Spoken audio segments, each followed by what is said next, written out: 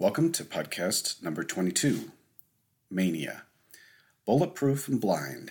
Now, I know in the past 21 episodes I have focused mainly on depression and anxiety, the symptoms, repercussions, and so forth, more than any other part of depression and bipolar. I've done so by design. Depression affects more people per capita than any other mental illness. It is the illness that most people can identify with who have never suffered mental illness.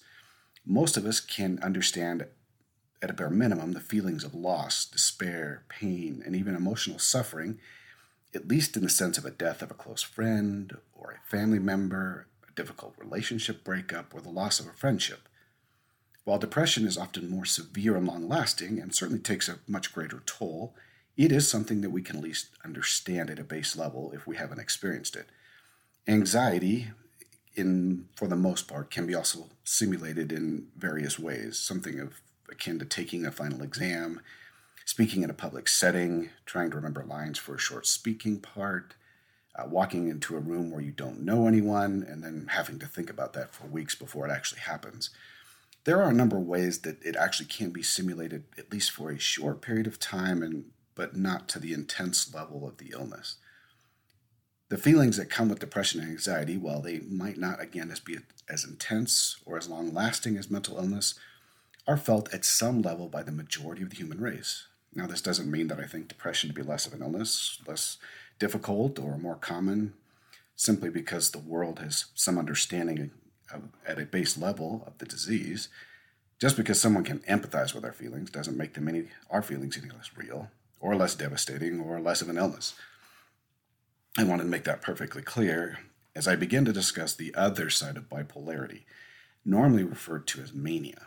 Now, the mania side of bipolarity is something that can be far more difficult to describe, and if I did so accurately, it may sound more like I was using stimulants not considered legal in the United States. Mania can accurately be described as a high. I've always described it as taking your best day ever as far as your mind and body was concerned and turning up the intensity. Now, if you've ever watched a television show called Limitless, then you might understand it just a little bit. Literally running at 150% of your normal operating capacity. My mind would think clearer, work harder, make better connections, and I could work longer hours.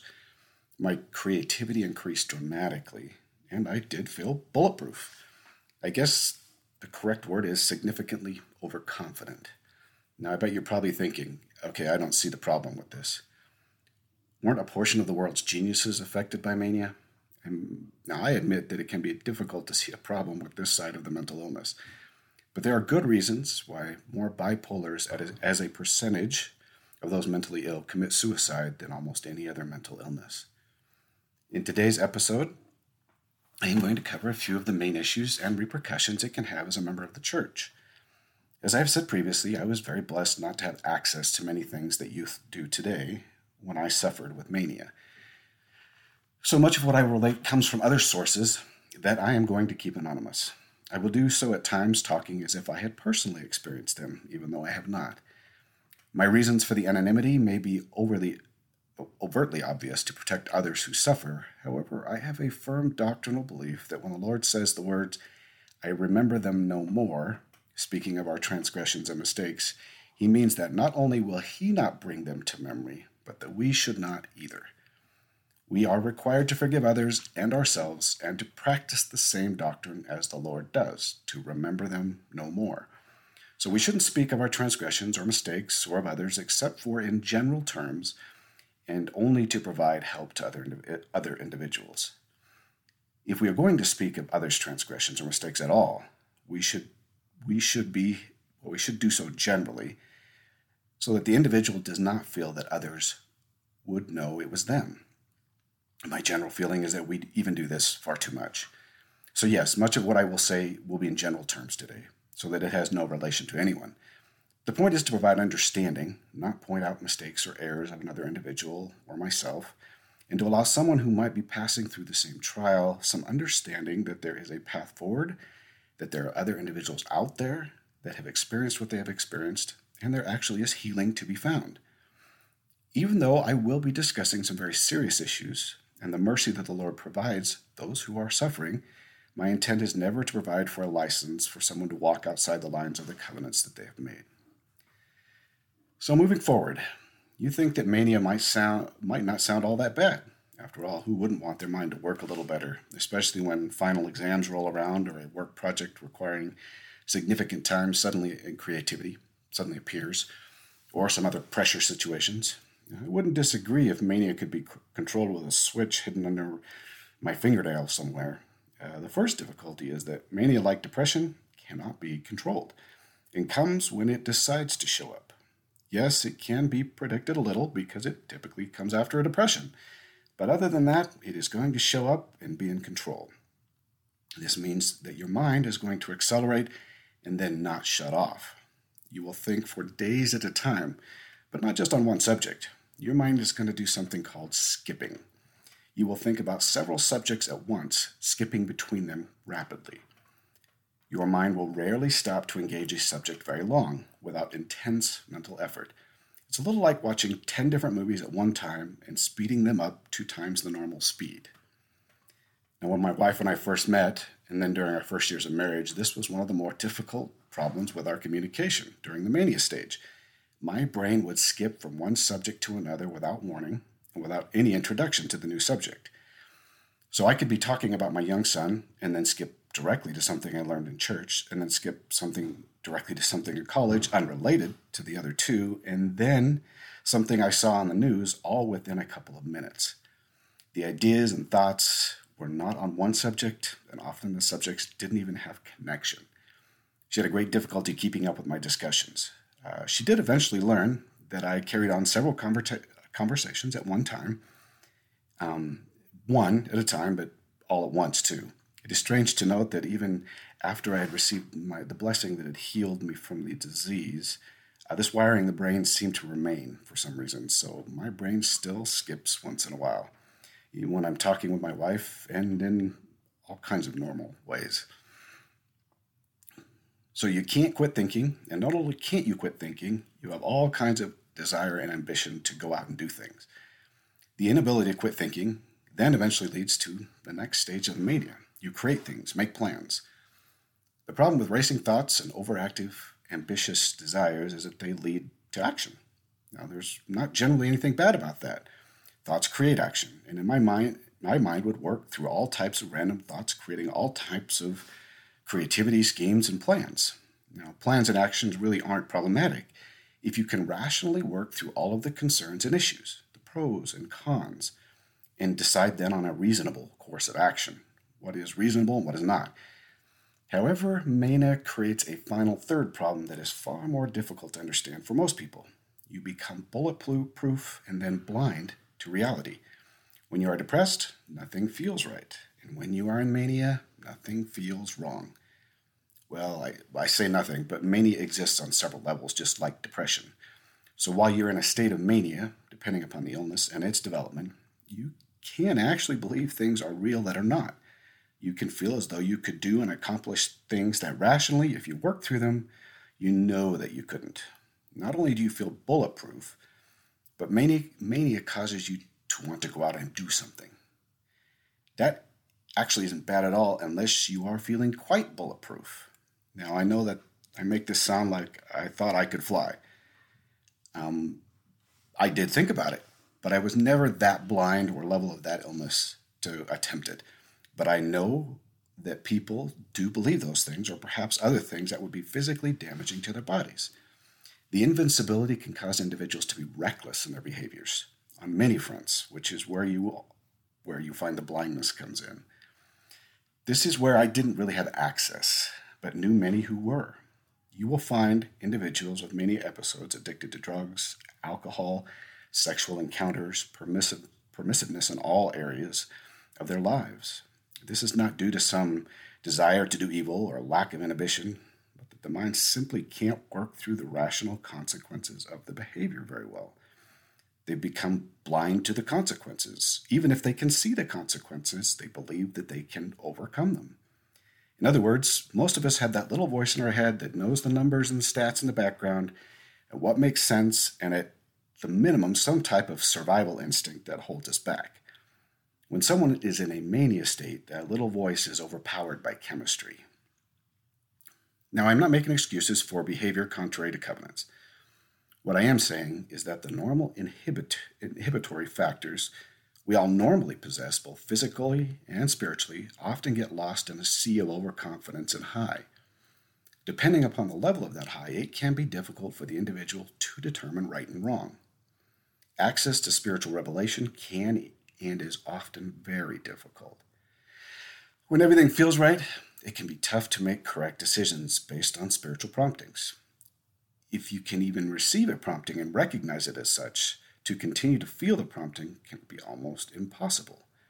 And so it can be and is often dismissed by those who suffer. Even self-preservation instinct can be overwhelmed by the overconfident state of mind, so spiritually subtle promptings can easily get lost. This does not mean that one who suffers mania is overly lost to the sea of blind overconfidence. For me, the mania provided an avenue to learn the doctrines of the church, as I enjoyed learning history, doctrine, and the base guidelines within the operation, within inside the covenants. The individual can use these boundaries learned to navigate well in the mania state, meaning that while everything felt right, I could still use the guidelines as boundaries for my behavior. I just couldn't rely on my feelings. For instance, while I had never really desired any type of stimulant, narcotic, I had always maintained a boundary that no matter what, I would not cross that line. And that included being with people who did use them. While it may not have been easy during mania to resist them, avoiding people and places and the access actually proved a very successful strategy.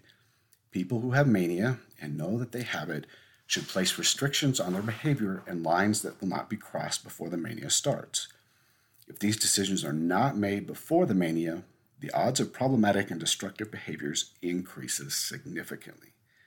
Can't say this works perfectly, and it does depend upon the severity of the illnesses. Individuals with mania need to find methods to limit their exposure to dangerous situations and substances, even far more than a normal individual would. Now, even with a good strategy and a good plan, at times mania may cause one to be in the wrong place at the wrong time and make a poor decision. It is very easy to remember what you have done when the mania ends, but unable to remember the high and feelings that caused it. Because of the tendency towards risky behaviors, remember the bulletproof and blind, mania can cause individuals to lose family, friends, stable relationships, and everything that would aid them in returning to a more normal life. Often friends and family do not understand the dangerous behaviors due to a lack of diagnosis, a lack of belief that the mental illness exists, or so forth. They isolate the individuals to protect themselves and perhaps other family members from the consequences of the mania actions. Once a mania ends, and they always do, the conscience returns to normal, and then quickly to depression, and a terrible feeling of guilt can wash over the person for the actions that occurred during the mania. This is one of the major reasons that causes the suicidal effect. Now, often the embarrassment, guilt, and injury cause even a further isolation of the individual. I am often torn regarding one who suffers and those they injure. I believe that if they didn't suffer with the mania, they would likely be fairly normal in their lives and decisions. So the reality is it is a mental illness that is causing this weakness. But I also understand the injuries caused during the highs can be very real to those who are affected, and the consequences of drug addiction and various other legal issues can be devastating to a family and home. I can't exactly tell anyone what to do if you know someone who suffers and who is close to your family or those around you. I know that a diagnosis is important and that medication is almost always required. I also know that enabling the addicted is also very problematic, but so is isolating the addict. What I can say is that to remain as close to the individual as you can based on all of the issues, legal, spiritual, and otherwise, is incredibly important in their lives. Bipolars do have a high rate of suicide when compared with depression-only illnesses, and I believe that the isolation is one of the main contributing factors. You shouldn't place yourself in dangerous or abusive situations to help, and I understand the need to provide for protective barriers. However, a little bit of love and understanding does go a long way. Mania is as addictive as a narcotic. One of the main reasons bipolars don't stay on their medication is a loss of the mania side of bipolarity. Mania is also the reason so many bipolars commit suicide. One does not have to be religious or belong to an individually demanding church to understand how devastating it can be to alienate friends, family, communities, and end up quite alone. Bipolars are often the loneliest people that I've known. It's not because they decided to alienate their friends and family. It is because they have a great difficulty creating the necessary stable relationships that provide for belonging, love, peace, and happiness. Mania feels great, but it doesn't bring any stability, peace, or lasting happiness. Now, I am going to shift gears to talk about a very sensitive subject that affects almost everyone with mania. The subject is called hypersexuality. The subject is sensitive, as the law of chastity and the sanctity of the family is a very serious matter within the church, as it should be. It is the greatest power the Lord has given us. Hypersexuality often leads to serious clashes with this law of chastity, and I have known several bipolars that have left their church covenants because of this type of a clash and the addictive nature of the disease towards powerful stimulants. It is very difficult to maintain membership in a church and have a bipolarity illness. Hypersexuality is exactly what the name implies. The sexual desire of the individual is ramped up to several times normal level. Bipolar often shows up in individuals' life. Now, bipolar, when it shows up, often shows up in the individual's life when they're in early 20s, although it can be a little bit later, and it even can often show up earlier like it did for me in the teenage years. This is part of one's life. Now, this is part of one's life often where key formation of stable relationships, religious moralities, physical relationships, marriage, and children begin. Now, introduction of mania during this time frame can and often does destabilize many of the more important moral characteristics of the individual. All of this means, in layman's terms, bipolars have a tendency to seek risky physical relationships and stimulant addictions. Without significant care, guidance, diagnosis, and medication, the odds of a bipolar maintaining a stable life within church covenants can be very low. I was blessed to get this help through my wife, family, some good psychiatrists, and avoidance of that destructive path. This doesn't mean that I didn't feel the hypersexuality, but I had the tools to deal with it more effectively, and that is the key to success. Now, I know that we don't talk about these type of things within the church very often. I'm not sure exactly why, except that we normally deal with these types of cases individually, and generally it comes during the repentance process. Now, I believe that the newer addiction recovery classes are a definite small step in the right direction, but competent help with the actual illness is going to bring far more success than addiction recovery courses. Leaders should be aware and conscious of the illness or the possibility of the mental illness and work with the family to better understand the nature of the issue so that the stable foundations can be provided for success. If you know that you are affected with bipolar, your bishop should probably know this. That's going to be entirely up to you. Let him know your areas of concern and what you are doing with medications and other support systems. I know that the law of chastity cannot be overlooked in any small degree. I also believe that the Lord understands what he has given to these particular individuals. Perhaps if you or someone you know is fighting with this illness and the symptoms of hypersexuality, or your spouse or your friend or your child, the best thing to do is understand that we simply don't understand everything in this world, nor do we really understand the brain chemistry all that well. We don't understand the fight that the Lord has given an individual, neither the why nor the ultimate outcomes. We certainly can't condone nor support behaviors contrary to the Lord's design, but we can be compassionate, loving, forgiving, and understanding. We can have the humility to say that we don't understand everything, but we know that the Lord can provide a method for healing. This is as true for drug use as hypersexuality as for any number of issues the individual will face, and that also includes, at times, suicide. One thing that we can be sure of is that the Lord sees the battlefield from a much higher perspective than we do. So in the end, what can any of us do if we suffer trying to help someone who is? Especially for the bipolar, the first is always a diagnosis. I think I may have repeated this as much as anything in my podcasts. Without it, you cannot find the healing you need. The second thing that I found with bipolar is that medication is very, very likely going to be valuable. Now, I can tell you that our Father in heaven is a chemist at heart and can provide inspiration in the chemistry as he can provide revelation to a prophet. So I do believe in medications. I believe, as the brethren do, that eventually science and religion are not going to be two separate things. We're just lacking some knowledge to make the two flow together. Now, I benefited greatly from medication, both from the depression side, but also from the mania side. Now, yes, I had to take it, and I had to do other things to help myself. But when I did those things, the Lord made it significantly easier to function. I'm not going to tell you that my life was perfect when I did those things, nor am I going to tell you I did not have issues. What I am going to tell you is that I functioned much better. I don't know how to say this any other way. Learning to live with bipolarity is one of the most difficult things that I ever had to do, and I don't even know that I did it very well when I did. I have never experienced anything as difficult in my life up till now, and currently I have 3 autoimmune illnesses that significantly restrict me physically. I consider my autoimmune illnesses a cakewalk compared to the days of my bipolarity. So forgiveness is everything to someone suffering and trying to overcome. I'm not asking you to stay with an unfaithful husband or wife. I'm not asking you to remain in a terribly abusive situation. I'm not asking for you to do anything you cannot handle. But forgiveness does not necessarily require you to remain in the situation. If you can and you have the strength to remain in their life as someone who can help, whether that is from a distance or close, then I would ask you to give what you can.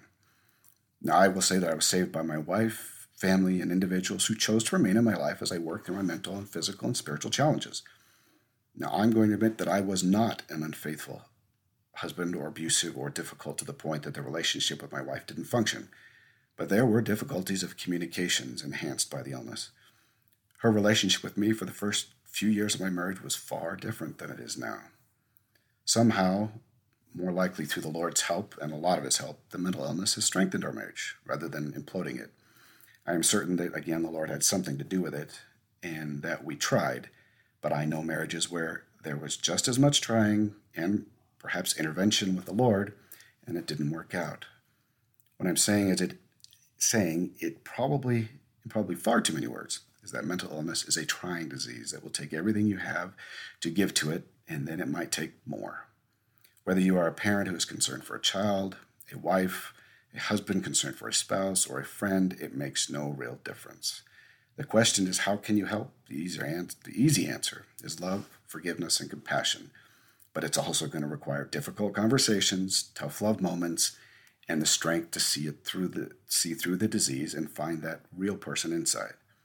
It is not going to be for everyone. But for those who can help, they will indeed be the saviors on Mount Zion that the Lord talks about, who have mourned with those who have mourned and comforted those who needed comfort. Now may the Lord bless you in your quest to help those to overcome.